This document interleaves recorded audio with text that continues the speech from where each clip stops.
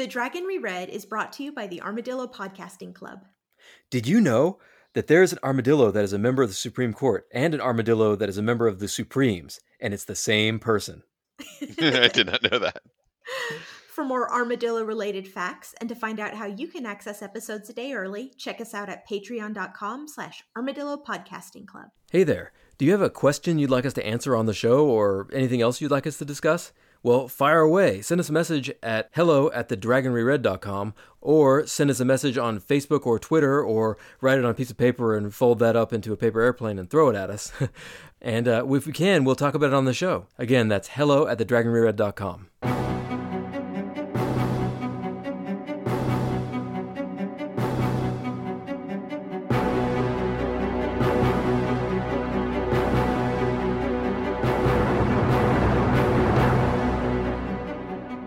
The Wheel of Time turns and ages come and pass, leaving memories that become podcasts. Hello there, welcome to The Dragon Reread. We're rereading Robert Jordan's Wheel of Time series of fantasy novels. I am Jeff Lake. I'm Alice Sullivan. And I'm Mike Sparkman. And today we're going to cover the prologue through Chapter 2 of The Path of Daggers, Book 8 of The Wheel of Time. You may be noticing the audio quality is different, better maybe. That's because this is our first podcast that we were recording remotely. So if you guys have any comments or feedback about that, please drop us a line. In addition to maybe some tips, anything, because we have no idea what we're doing here. We're just kind of we're kind of winging it here. Yeah, instruction manual. That. All right. Previously, so kind of like last time, I want to start with a rundown of some key characters, and then we can move into the big stuff because, I mean, a lot happened. First of all, we've got Elida. She still thinks she's running the White Tower, and it's kind of a shit show that just keeps getting shittier. But the thing is, it's actually a Forsaken running things with her hand kind of shoved up the butt of Alviarin like a sock puppet. I don't know. Despite running through a murder wizard meat grinder, the Shido Aiel, headed by Savannah, are still not down for the count. But then Samael scatters them all over the country just to piss Rand off, which is, I guess, not great for the Shido. Shortly after Pedro Nial is murdered in a white cloak coup, Morghese, still their captive, renounces her throne, freeing the seat for Elaine. Then the Shanshan attack, which I guess throws everything up into the air. Again, because we thought we were done with them, but no. Yeah, the Shanshan are how Robert Jordan just finishes up with an area. I know, he's I'm like, done you know with what? this city. This plot line's irritating. Shanshan.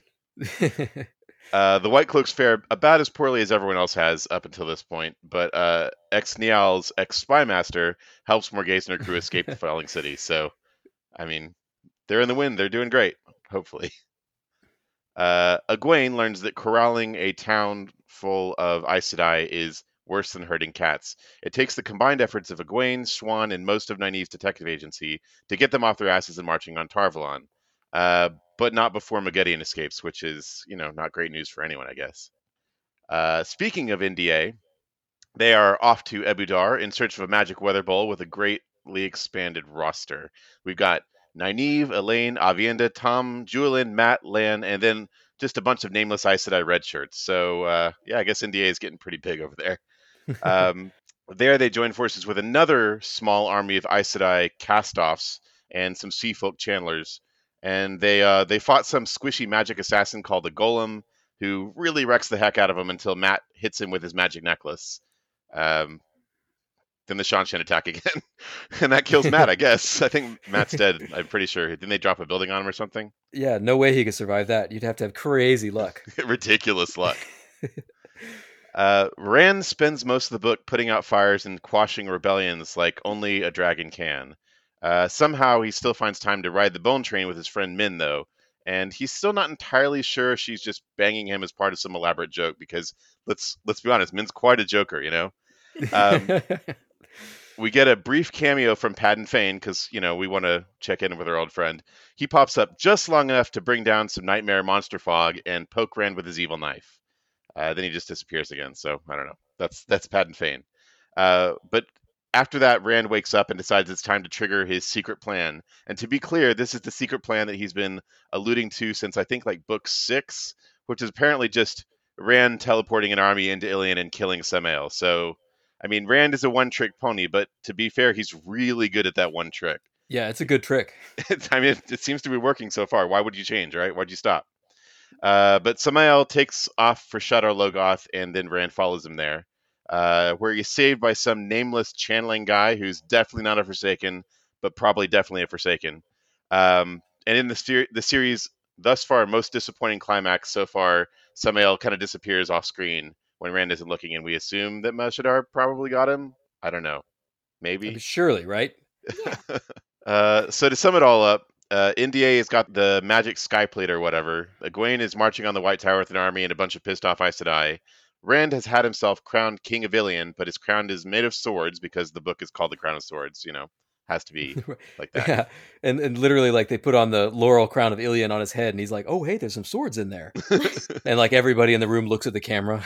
Crown of swords. Get it? Anyway, it's kind of metal, I guess. Yeah. Anyway, also just some random other people who we haven't heard much from. Perrin is off in Gildan, I think, trying to chill out with that prophet. Loyal is working on dealing with the ways, however he's going to do that. And Bella, I'm pretty sure, is still rolling along with Egwene and company doing happy horse things. I kind of want to see like a spin-off book that's just Bella hanging out, eating hay in exotic locations, because I think that's what she's doing. Right. And that's it. That's the whole book. So, The Path of Daggers, Book 8. So, we are now going to judge this book the best way there is to judge a book, which is by its cover. This is actually a pretty good cover. Yeah, I was thinking that. It's definitely a step up from some of what we've seen in more recent books. I have to say that Rand's made some bold fashion choices here, like wearing my grandmother's couch. Like, I'm just saying, he'd better be careful because she's going to be pissed off if he spills anything on it, He breaks chains, including the chains holding your grandmother's upholstery to the frame. It looks like he's got some thigh-high boots going on there, too. That is pretty sexy, isn't it? Well, those are riding boots, right? That's normal, right? Is it? To go, like, all the way up your thighs like that? Yeah, Look, there's a kind of riding you do in those boots, and it's not horse riding, I'm telling you. I was very disappointed that there are no sneaky Trollocs creeping up on them. This is like the first time, right? Yeah, I always like to see the sneaky Trollocs. But I guess like there haven't really been any Trollocs in the last book or two, right? No. I feel like they keep throwing Trollocs in. There were Trollocs in Shadow Logoth when Rand went there, weren't there? Oh, that's right. There were a bunch of them just running around like comic relief getting killed by Mashadar. Yeah, it's like they were just there to die, really. Yeah, actually, I think there was one that was trying to run away, but then slipped on his own hooves because they're bad on paved roads and fell down. There was some very funny. Yeah, some Benny Hill music playing or whatever. Yeah. Speaking of grandma's couches, though, I like the big old gold tassel that's hanging off of the horse's forehead. Yeah. It's his horse style. That's pretty cool. I mean, that's like when he wants to get the horse's attention, he rings that and it rings a bell. It's like ding. Okay, so prologue, deceptive appearance. Oh, sorry. One last thing before it actually goes into the prologue, we've got some sweet quotes here. As Jordan likes to include those little like bits of fake history or whatever. Who would sup with the mighty must climb the path of daggers, which is apparently from Archer Hawkwing, and then on the heights all paths are paved with daggers, which is an old Sean Chan saying. I thought that you were talking about the quote at the very, very beginning under praise for the Wheel of Time, because one of them is like throwing some shade. Oh, yeah? Really? Yeah, a quote. Unlike some of the authors of mega sagas, Jordan chooses his words with care. Oh, damn. Whoa. I know. Publishers Weekly is throwing some shade. Yeah, who are they talking about there? Who are they dumping on, I wonder? Yeah, I at don't that know. time period, like maybe Terry Goodkind or somebody. Oh. Or that's the Terry- Shannara guy, right? No, I think Terry, if I'm correct, then Terry Goodkind is the Sword of Truth guy, and Terry Brooks is the Oh. Shannara guy. Oh, and Terry Pratchett is the Discworld guy. Discworld guy. Yeah, it's a lot of Terrys. Why do Terrys write so much fantasy? I don't know. It's weird, right? Yeah, And Terry Gilliam, the director, right? He directed a lot of fantasy movies. weird. Terrys love fantasy. That's what we know. So, prologue, deceptive appearances, icon of the Wheel of Time. So we get a little sampler platter of what all's going on in this land. Yeah. We see the rulers of the Borderlands get together and have a meeting, and they're they're making a pact to do something. And this is a lot of new characters. I'm hoping that they all die before the end of the first couple of chapters, so I don't have to keep track of them. Because at this point, this is getting intense. I went back and I started counting the number of names that showed up, and I stopped at 36. And almost all of them were names that we had never heard before. I was like, come on, guys. Well, I know, right? All these people are new, right?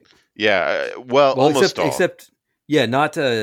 We've met Agelmar, right, before, and we've heard people talk about Tenobia, right? Mm-hmm. Yeah. She's someone we've heard about a bit, and apparently she's very dramatic. Yeah. I really like this little vignette. I liked all these characters. I liked how I've forgotten their name, but the point of view character is, giving her rundown of what's valuable about what the qualities are of all the people that she's meeting. Like, these are the Shinarans, and these are the Kandori, and these are the Saldeans. Totally. Yeah, and I definitely want to let people know as a resource. One of our listeners turned us onto it. There's an app called the Watt Compendium, and you can search for characters' names, and you can look at them by book too. So that way there aren't any spoilers. Oh, cool. I like that. So you can see what a character is up to up through the Path of Daggers or whatever. So that was extremely helpful. Yeah, that's good, because if you go to the wikis, then you end up with a lot of stuff that you may not want to see if you haven't caught up in the books. Yeah, so Watt Compendium. There's this funny line in here pretty early on where Atheniel is kind of thinking about what's going on, and she says, too many rulers to the south had died or vanished in the last year for her to feel any comfort in wearing a crown. It's like, if you think about it, right? Like, how many of the kings, like in the last book, the king of Ilion disappeared, right? Like, presumably eaten by a Forsaken or something. Mm-hmm. And pretty much every book, there's been at least 2 or 3 kings that have just disappeared, or Mm-mm. Yeah. And so they've all gotten together, these 4 rulers of the Borderlands and their sidekicks. And I love these descriptions, right? This is one of the things Robert Jordan is so good at is, who these people are. Like, I like the guy who's, he's a lean and hard and badass king, and his right-hand guy is this fat slob who looks like he just woke up after a drunken feast, but appearances can be deceiving. There's a reason that guy is the hand of the king or whatever. Yeah. And we have heard so much about Tenobia that when she finally shows up, she actually kind of delivers. She totally does. She charges in on her horse, rears up in the air, and is like, "Hello!" It's pretty great. It's pretty great. Right. And they're all kind of rolling their eyes or doing whatever the stoic Borderlander version of rolling their eyes are. That's right. And she sets up the point of view lady, the Kandori queen, with her uncle. Yeah, this is funny because they talk about Tenobia's ideal husband. She's like, I'm looking for a guy that can slay a dozen Myrddraal and write poetry. And all I could think was we know a guy like that. Yeah, we do, but he's taken. Oh, I mean, I don't know. I just saying. We got to watch. Only one land. And also, did we know Nynaeve is not a sharer? Yeah, they were.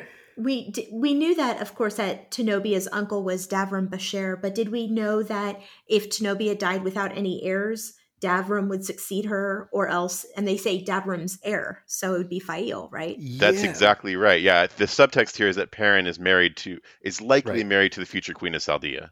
Right. Yeah. He's going to be. They are going to be the king and queen of Manetheren and Chaldea. It's got to happen, right? Because this Tenobia does not seem like longevity is going to be one of her strengths.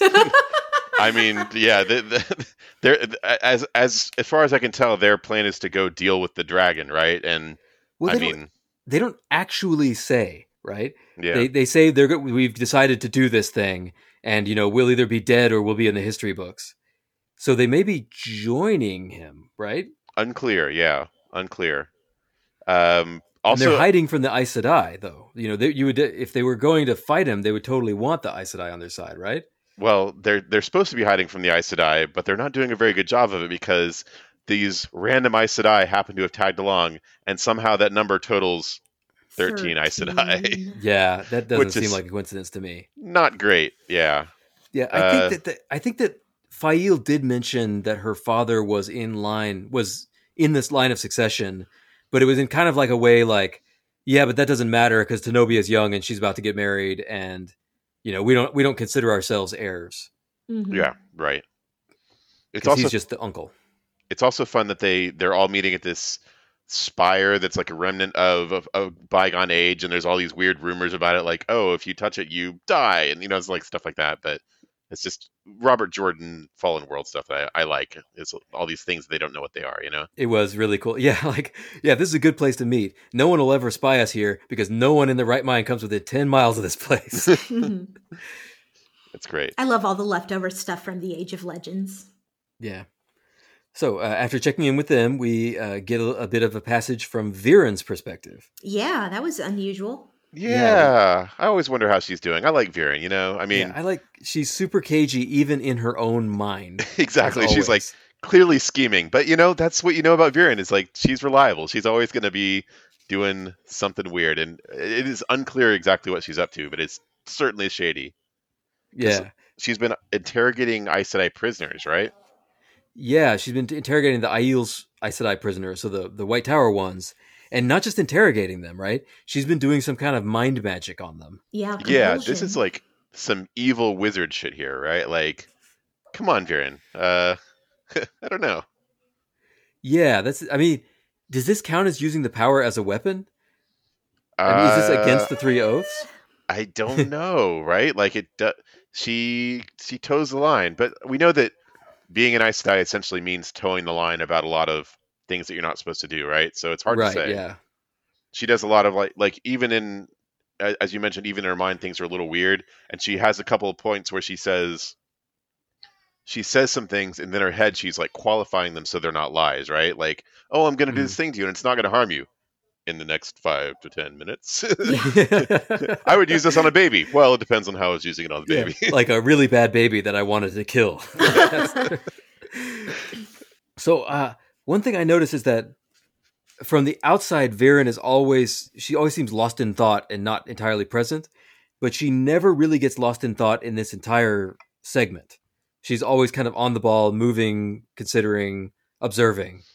Mm-hmm. So I think maybe she's just always faking it all the time. Well, no, I think you're totally onto something, Jeff, because every time she's interacting with somebody who she needs to do something, she mentions how she is choosing to interact with them, if that makes sense. Like she's like, oh, this person is one of the old ones. They probably hate that. One of the wise ones, and so I'm going to be obsequious. I'm going to be like, soft spoken and yeah. So yeah, I think you're right. I think all of that is an act. It's really interesting seeing the inside of Viren's head because she is in many ways one of the most mysterious characters for me because it's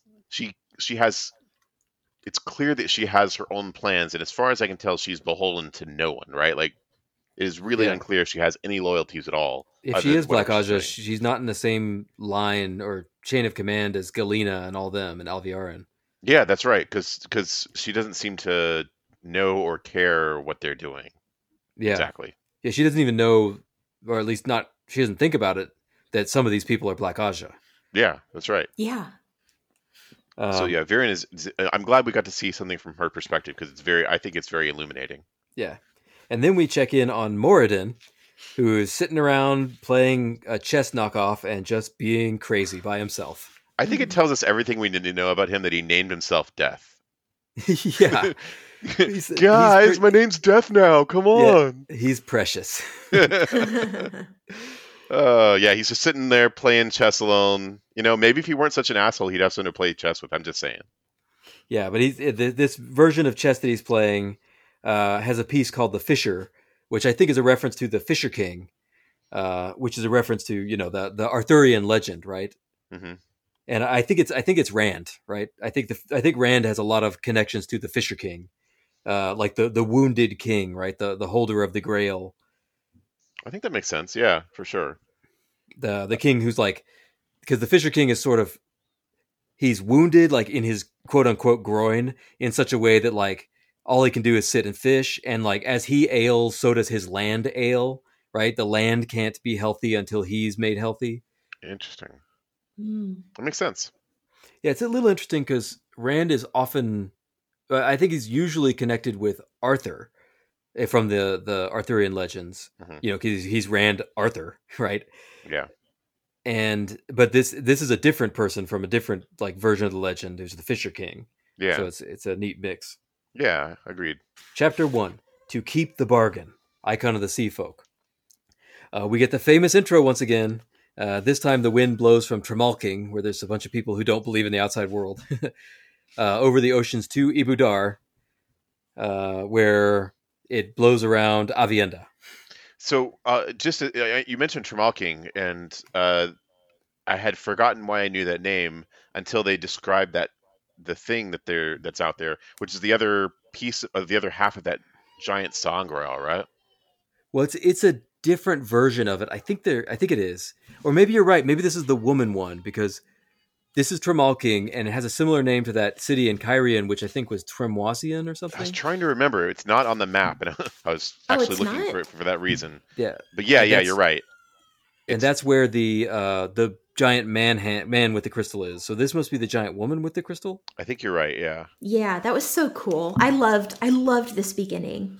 I love it when they talk about the oceans and the sea folk, and because we'd never really heard anything about the people of Tremalking before, had we? Right, yeah. I don't know if we're ever going to hear about them again. It's just, hey, check out these people. They're really cool. Not relevant. We get these little intriguing snippets about who they are, which was great. Mm-hmm. And if you look at the map, Tremalking is way out there, right? Like, if we consider that nobody ever really leaves the mainland except for the sea folk, then yeah, probably no one we have talked to has ever been to Tremalking. Mm-hmm. Right, yeah. They follow the piece of the waterway. Yeah, it's kind of cool. It's like New Zealand. Yeah. So this is Avienda, and she and Elaine and Nynaeve are heading to meet up with all the other various channelers that I won't bother to list. And Avienda is super worried about Ulver, who Matt just, I guess 5 minutes ago in her timeline just ran off to find him. Mm-hmm. And Ulver is super dead. Yeah, I mean, it's something that we all saw coming. He was just too damn cute, right? Like the cute little kid that's following Matt around. Come on. I definitely buy into your belief, though, that this is Guidal Kane, because they make a point of once again saying that he's small, dark, and ugly.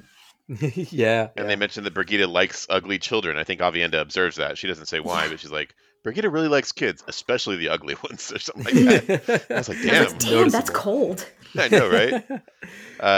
It sounds like that marriage has actually taken the edge off of Nynaeve a little bit. She's a little bit wiener whipped, if you know what I mean. Let's see. But what a wiener to be whipped with, right? I know, right? Lan, you can whip me with your wiener anytime. Gross. Yes. Speaking of, this is something of a rewind. This is right before, I guess, the Shanshan are going to attack the city. And they're heading to the meetup, and there's Lan, and there's another choice Lan quote, as Avienda is sort of recapping us with her friends. His face seemed hacked from stone, and his gaze weighed the threat in every servant who passed, examining every crossing corridor and wall niche for hidden attackers. Readiness radiated from him, a lion on the brink of his charge. Avienda had grown up around dangerous men, but never one to match Anna Lane. Had death been a man, she would have been him. I love it. I mean, how does that translate, to Avienda actually in time? Did she just spend 20 seconds thinking about different ways of how Lan is a badass? I don't know. People look at Lan and they just think in metaphors. like Lan's sitting there and she's staring at him. He looks at her and she's like, "Why is she staring at me like that?" And she's making this little monologue in her head. I mean, Lan has the Aiel have their own special name for Lan, right? It's pretty cool. Yeah, right. Everybody has their own special name for Lan. That's right. So Avienda is worried that she's gone soft because she cares about dresses and stuff. Okay. But she also thinks about killing everybody she meets. Right? Yeah. Like a servant stops them in the hallway to give them a message, and she's like, "This person is delaying us. Elaine would be upset if I killed this person right now, so I won't." Is that Teslin? I couldn't figure out who Teslin was. No, Teslin is one of the Tower Aes Sedai. Okay. Remember, there were these other Aes Sedai that were from the Tower. Yeah. But those people don't like Elida because Elida is such a suckass. That's right. They got sent there as a punishment, right? Yeah, exactly. Right, and so they're supposed to be reporting on Elaine and Nynaeve doing all this stuff, but they're like not doing it because like screw Elida. Right. And this is what Teslin says. She's like, I still don't like you, but I just want you to know I'm not going to report on you. And Nynaeve is like, well, fuck you. Yeah. And then Elaine calls her a summer ham for some reason. Pull your nose out of our coats, you summer ham. I was like, And nobody has any idea what that means except for Lan, and even he is taken aback that she's saying something so disgusting. It's like, right, not since my days in the Borderlands have I heard someone say something so horrible. Summer ham. what does that mean? What does that mean? It's when you fart and you hold them somebody under the covers, right? Isn't that it? That's a summer ham. That's right. Well, in this world, that's a Dutch oven, but there's no Dutch in this, in this age. So it's a Call it summer ham. Right. So they meet up with the Seafolk Windfinders and the Aes Sedai from Saladar and the Kin and one Black Aja because they caught one, and they're keeping her super drugged up. Yeah. And they travel away using a gateway that Avienda can make. Yeah, because I had forgotten this, but their plan is to essentially go to the quote unquote farm or whatever. It's the circle's offsite, right? Mm-hmm. That's right. Yeah. So it's just some other place that's not far away. And as they're leaving, as they're filing through, Avienda spies a sinister observer on the tower watching them. Yeah. Yeah, she doesn't feel good about that. She tries to get everybody to speed up a little. She's freaking out. Yeah. And her instincts for these things are probably spot on. And I like too how she says like it's not shameful to have fear. Like smart people are fearful about things that deserve fear. Yeah. Yeah. Yeah, it's interesting because she sees someone watching and she doesn't know who they are now. And like at the time, I was thinking, at this point, there are like literally dozens of people who want to kill them. So it could be really anybody who's up there watching them. It could be like a Forsaken. I mean, she assumes it's a guy, but it's odds are 50-50, right? Right. And remember, they can change their faces too. Some of them. So like, it's probably Grendel. Yeah. Honestly, like if you see anyone in these books, it's probably someone who's trying to kill NDA at this point. Right. Yeah. So, Chapter 2, Unweaving, icon of the Four Snaken. Elaine, on the other side of the gateway, oversees the arrival of all the various channelers in a train because Avienda can't make a very big gateway. Yeah.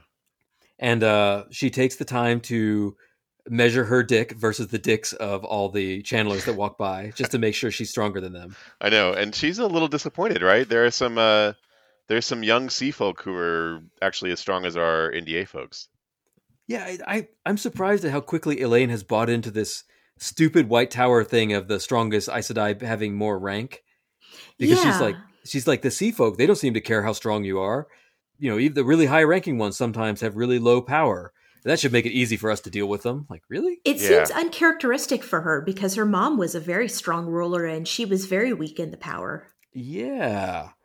And then Elaine is shocked to learn that one of the young sea folk apprentices is just really strong, almost as strong as Nynaeve. Yeah, I guess she's just bought into all the Aes Sedai bullshit.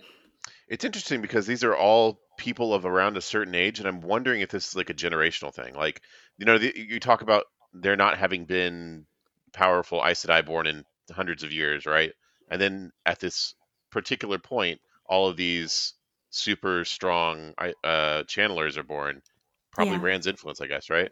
The pattern's spitting them out just like they do with false dragons. It might be, yeah. It's probably both, but I was thinking it was because the sea folk are like Manetheren. They've got a undiluted bloodline that goes back to the Age of Legends. Oh, that's a point.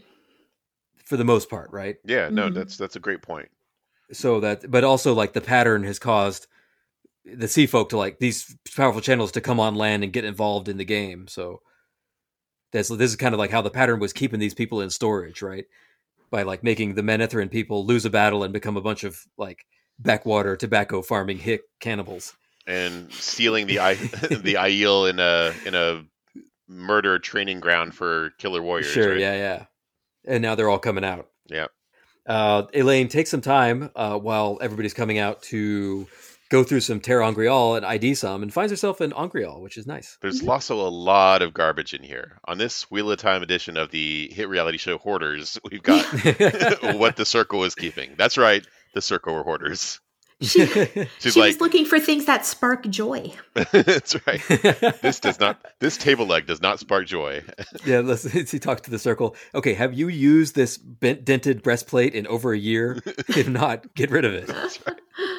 There's a lot of garbage. And she says there's only 3 table legs, which really made me want to know what happened to the 4th. There's 3, and none of them match. They're all different from different tables. She says they're all from different tables. God, it's like my grandmother's house. Yeah, somebody at some point decided that table leg, not the table, that table leg had some magic in it. Yeah, that's right. Because this is not a haphazard storeroom. This is stuff that the Circle has been like, this could be important later. We'll just put it in here. Yeah. I wish one of the table legs turned out to be a ter'angreal. That'd be pretty funny. Yeah. I mean, can it's like you can attach this table leg to any table and the table will always be steady no matter what. You never have to wedge anything. I mean, that'd be really useful. Perfectly level forever. Anyway, the Adelius, I think it is, comes up to her and is like, maybe you shouldn't just be experimenting with those right now because, all the other people that experiment with those things blow up. And she's like, shut up, you're not my mom. Fuck you. I'm the only one who's made ter'angreal. Go fuck yourself. Yeah. And I really thought Adelius was making a good point. This was definitely not the time also. I mean, like, they're supposed to be moving, right? And Elaine's just, like, taking this time to go through her shit and just, like, dumping a bunch of crap on the ground. It's like, well, we're here. Yeah, why not do that before you had the donkeys carry those through the gateway? And also, she, you said it was Adelius? Or that or Van Dien. I get them mixed up. Yeah, one of the other red shirt Aes Sedai is like, there was this other Aes Sedai who was really good with ter'angreal and really studied and like really careful, and then she burned herself out and went crazy or something like that. And they're like, she had notes in the room on everything on every ter'angreal in that room, and we still don't know why that happened. And one of them is pretty intriguing. It's a black rod. It's really it's small, but it's stiff yet flexible. And Nynaeve says that it like it feels like pain, whatever that means. So I'm curious. I'm sure that'll come back up. I think it's probably a torture device of some kind. I would bet. Yeah. I think they've talked about like shock rods or something like that. I think there was some reference to something from the Age of Legends. Maybe. Yeah. Could be. I don't know. I'm just wondering if Robert Jordan is putting little like Easter eggs in there, and later we're going to find out that one of the things he mentions in passing was actually very useful. Probably. While they're hanging out, or after they're done going through, Aviendha does something interesting, right? Yeah, she unweaves the weave for the gateway, which apparently is a big no-no. Yeah, the other Aes Sedai say that essentially if you do this wrong, then because it kind of makes sense, right? If you think of a weave as a bunch of these different threads of magic going together, and the way that you weave them, it all does different things, and you start picking random threads out of it, then it could snap into something that you don't expect. And I think of it as like being under tension, like a power line or something, or the rigging of a ship where it looks like just a rope, but it's under a crap load of tension, and if you sever it, then all that potential energy gets goes somewhere, right? And you don't know where it's going to go. Yeah, they say that it could potentially destroy everything within like a 500 pace radius or something like that. So it's very risky, but Aviendha does it like it's something she's familiar with, and she says that the wise ones do this all the time, or know how to do this. They practice doing this. Yeah. It's interesting. Yeah. Also, did we know that the warders' cloaks were made using a ter'angreal? No, I don't think we knew that, but it makes sense. They're magic cloth. Not that they're not like sewn, but the cloth is made using the ter'angreal. Yeah, so that would explain why the Aes Sedai only make the cloaks with that. They don't do like other stuff in that same way. Yeah. Because it's just like a cloak machine. Yeah, they're like, we haven't been able to make it do anything else but that. Those fucking cloaks. Right, and what you do is you take one of the apprentices, the novices that's not coming along so well, and you put her into the cloak machine, and out comes a cloak.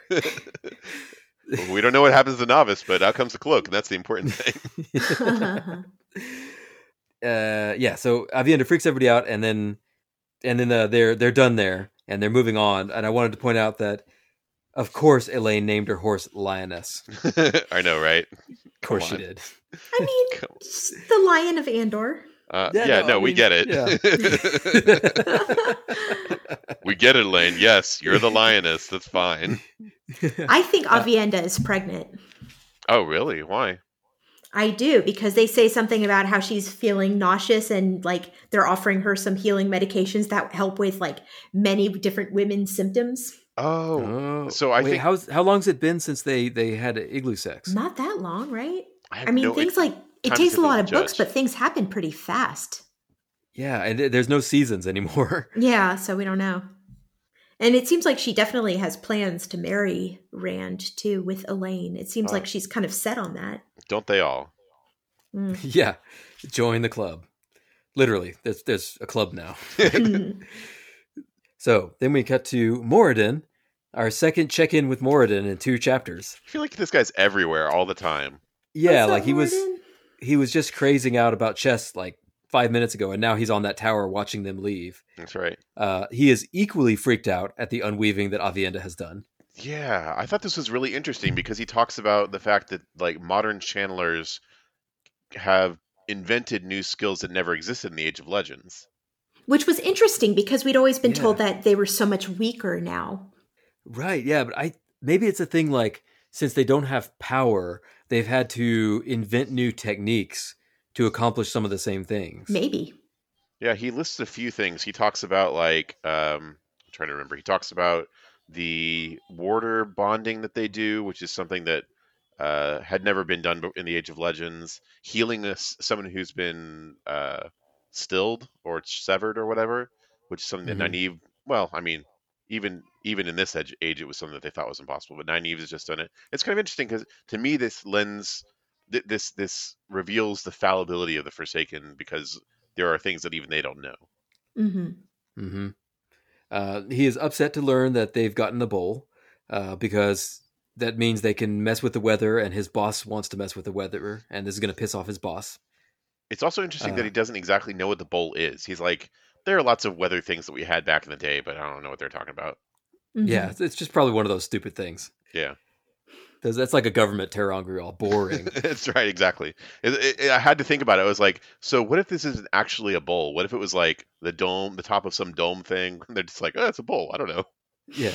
And he's so pissed off that they've got a weather trinket that he accidentally squishes a dark friend that happens to be standing near him. Once again, why would you be a dark friend? Yeah, I'm going to start annotating these. Like this is being a dark friend sucks.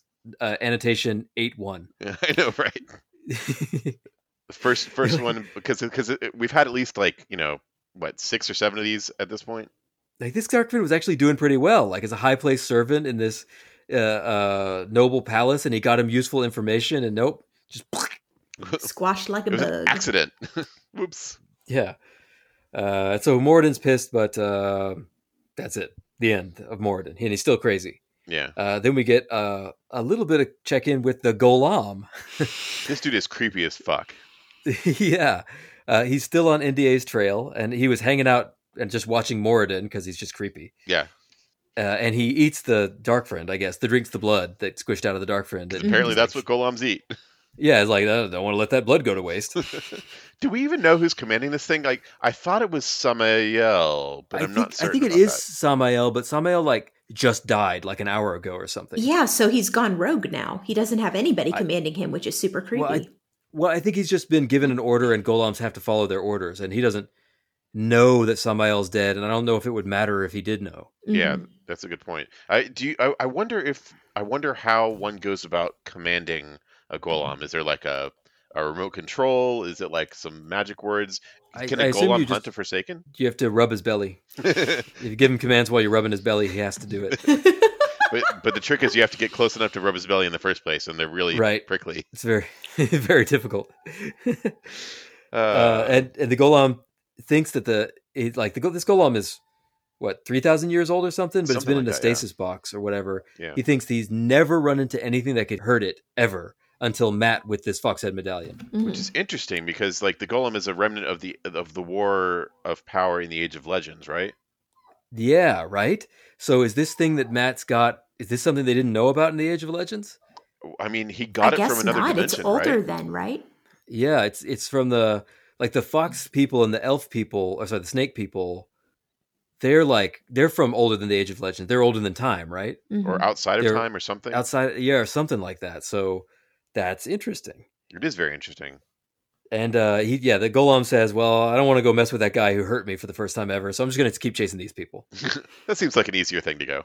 And he's right, So he decides to go after NDA because he can smell where they came out of the gateway. That's concerning. Yeah. Because Matt is dead, basically. Totally dead. Yeah. Yeah, that wall fell on him. Yeah. So that's it for this episode. Next time, we're going to cover chapters 3 through 6 of Path of Daggers. I am Jeff Lake. That's Jeff_Lake on Twitter. I'm Alice Sullivan. That's at Alice M. Sullivan on Twitter and Bluebonnet Cafe on Instagram. And I'm Micah Sparkman, and I don't have one of those. If you have any comments, questions, or feedback, please drop us a line at hello@thedragonreread.com. We love hearing from you. Please share us with anybody you think will like us. Please give us good reviews wherever you got this. Please check out our Patreon, patreon.com/Armadillo Podcasting Club. Please like us in real life. We're just so likable. Until next time, The light illumine you.